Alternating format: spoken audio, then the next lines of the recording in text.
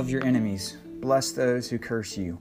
Do good to those who hate you, and pray for those who mistreat you and persecute you. Jesus from the Gospel of Matthew, chapter 5. I was walking through the house when an embarrassing memory from earlier in the day flashed in my mind. Before I could even think, I was muttering to myself, "You're so freaking stupid." Indeed, there is a me who does things that are stupid, things that are compulsive and hurtful to others, and this me is like a curse in my life. Why do I keep messing up? A long time ago, I embraced our world's wisdom on addressing thorny issues and thorny people. You quash them. You raise your voice and make threats. You do what you must to make them feel afraid, small, and stupid so that they submit to your will and everything can finally be good and at peace. We can feel brave, big, and smart if we just isolate that person or that part of ourself within. This inner critic, this accuser, this demon of self-loathing, it is hatred. It is hating the things we do, and if we're really honest, it is hating parts of ourselves. So here is a lesson on hatred. We are held by the thing we hate. Hatred is a chain. It is never something else. It is never not a chain. It holds you to the thing you hate. It connects you to it. Hating something is like saying, "Don't think about a pink elephant." Now you are thinking about a pink elephant. You are caught in the trap. It is often said God hates the sin but loves the sinner. But this is as unscriptural as it is unhelpful. Hating our sin keeps us connected to it, pulled right back into its snare.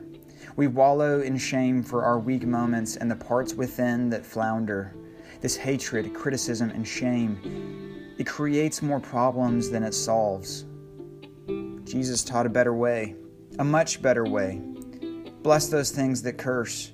Be nice and polite to your demons. Thank you for all you've done to try to help me feel better and feel safer and solve my problems. But I have found something better. I've been shown a better way. I will be choosing a different path this time. Be kind and gentle to the addiction, the shame, the demon inside. Forgive the enemy. Bless and do not curse. Yes, thank the demon for its kind offer while you graciously show it the door. Here is another lesson on loving your enemies that is probably much harder to hear. You can only show love to your mom or your kid or your neighbor or that scoundrel politician to the extent that you show love to your extra 20 pounds, your stinging regret, or your relapse. The people in our life and these things within are just different boats in the same canal lock. And our hearts control the water level. Together it all sinks or floats. Our journey towards blessing our demons inside is the same journey as blessing our enemies out there. It is the same journey as loving our most precious loved ones well. We universally bless or curse, universally are kind or critical, universally are forgiving or bitter. So what kind of heart will we cultivate? When the shame rises up within me, I will aim for forgiving it with a smile. Who knew that even exorcisms must be done with such gentleness? May we turn away from hate. May we finally be free.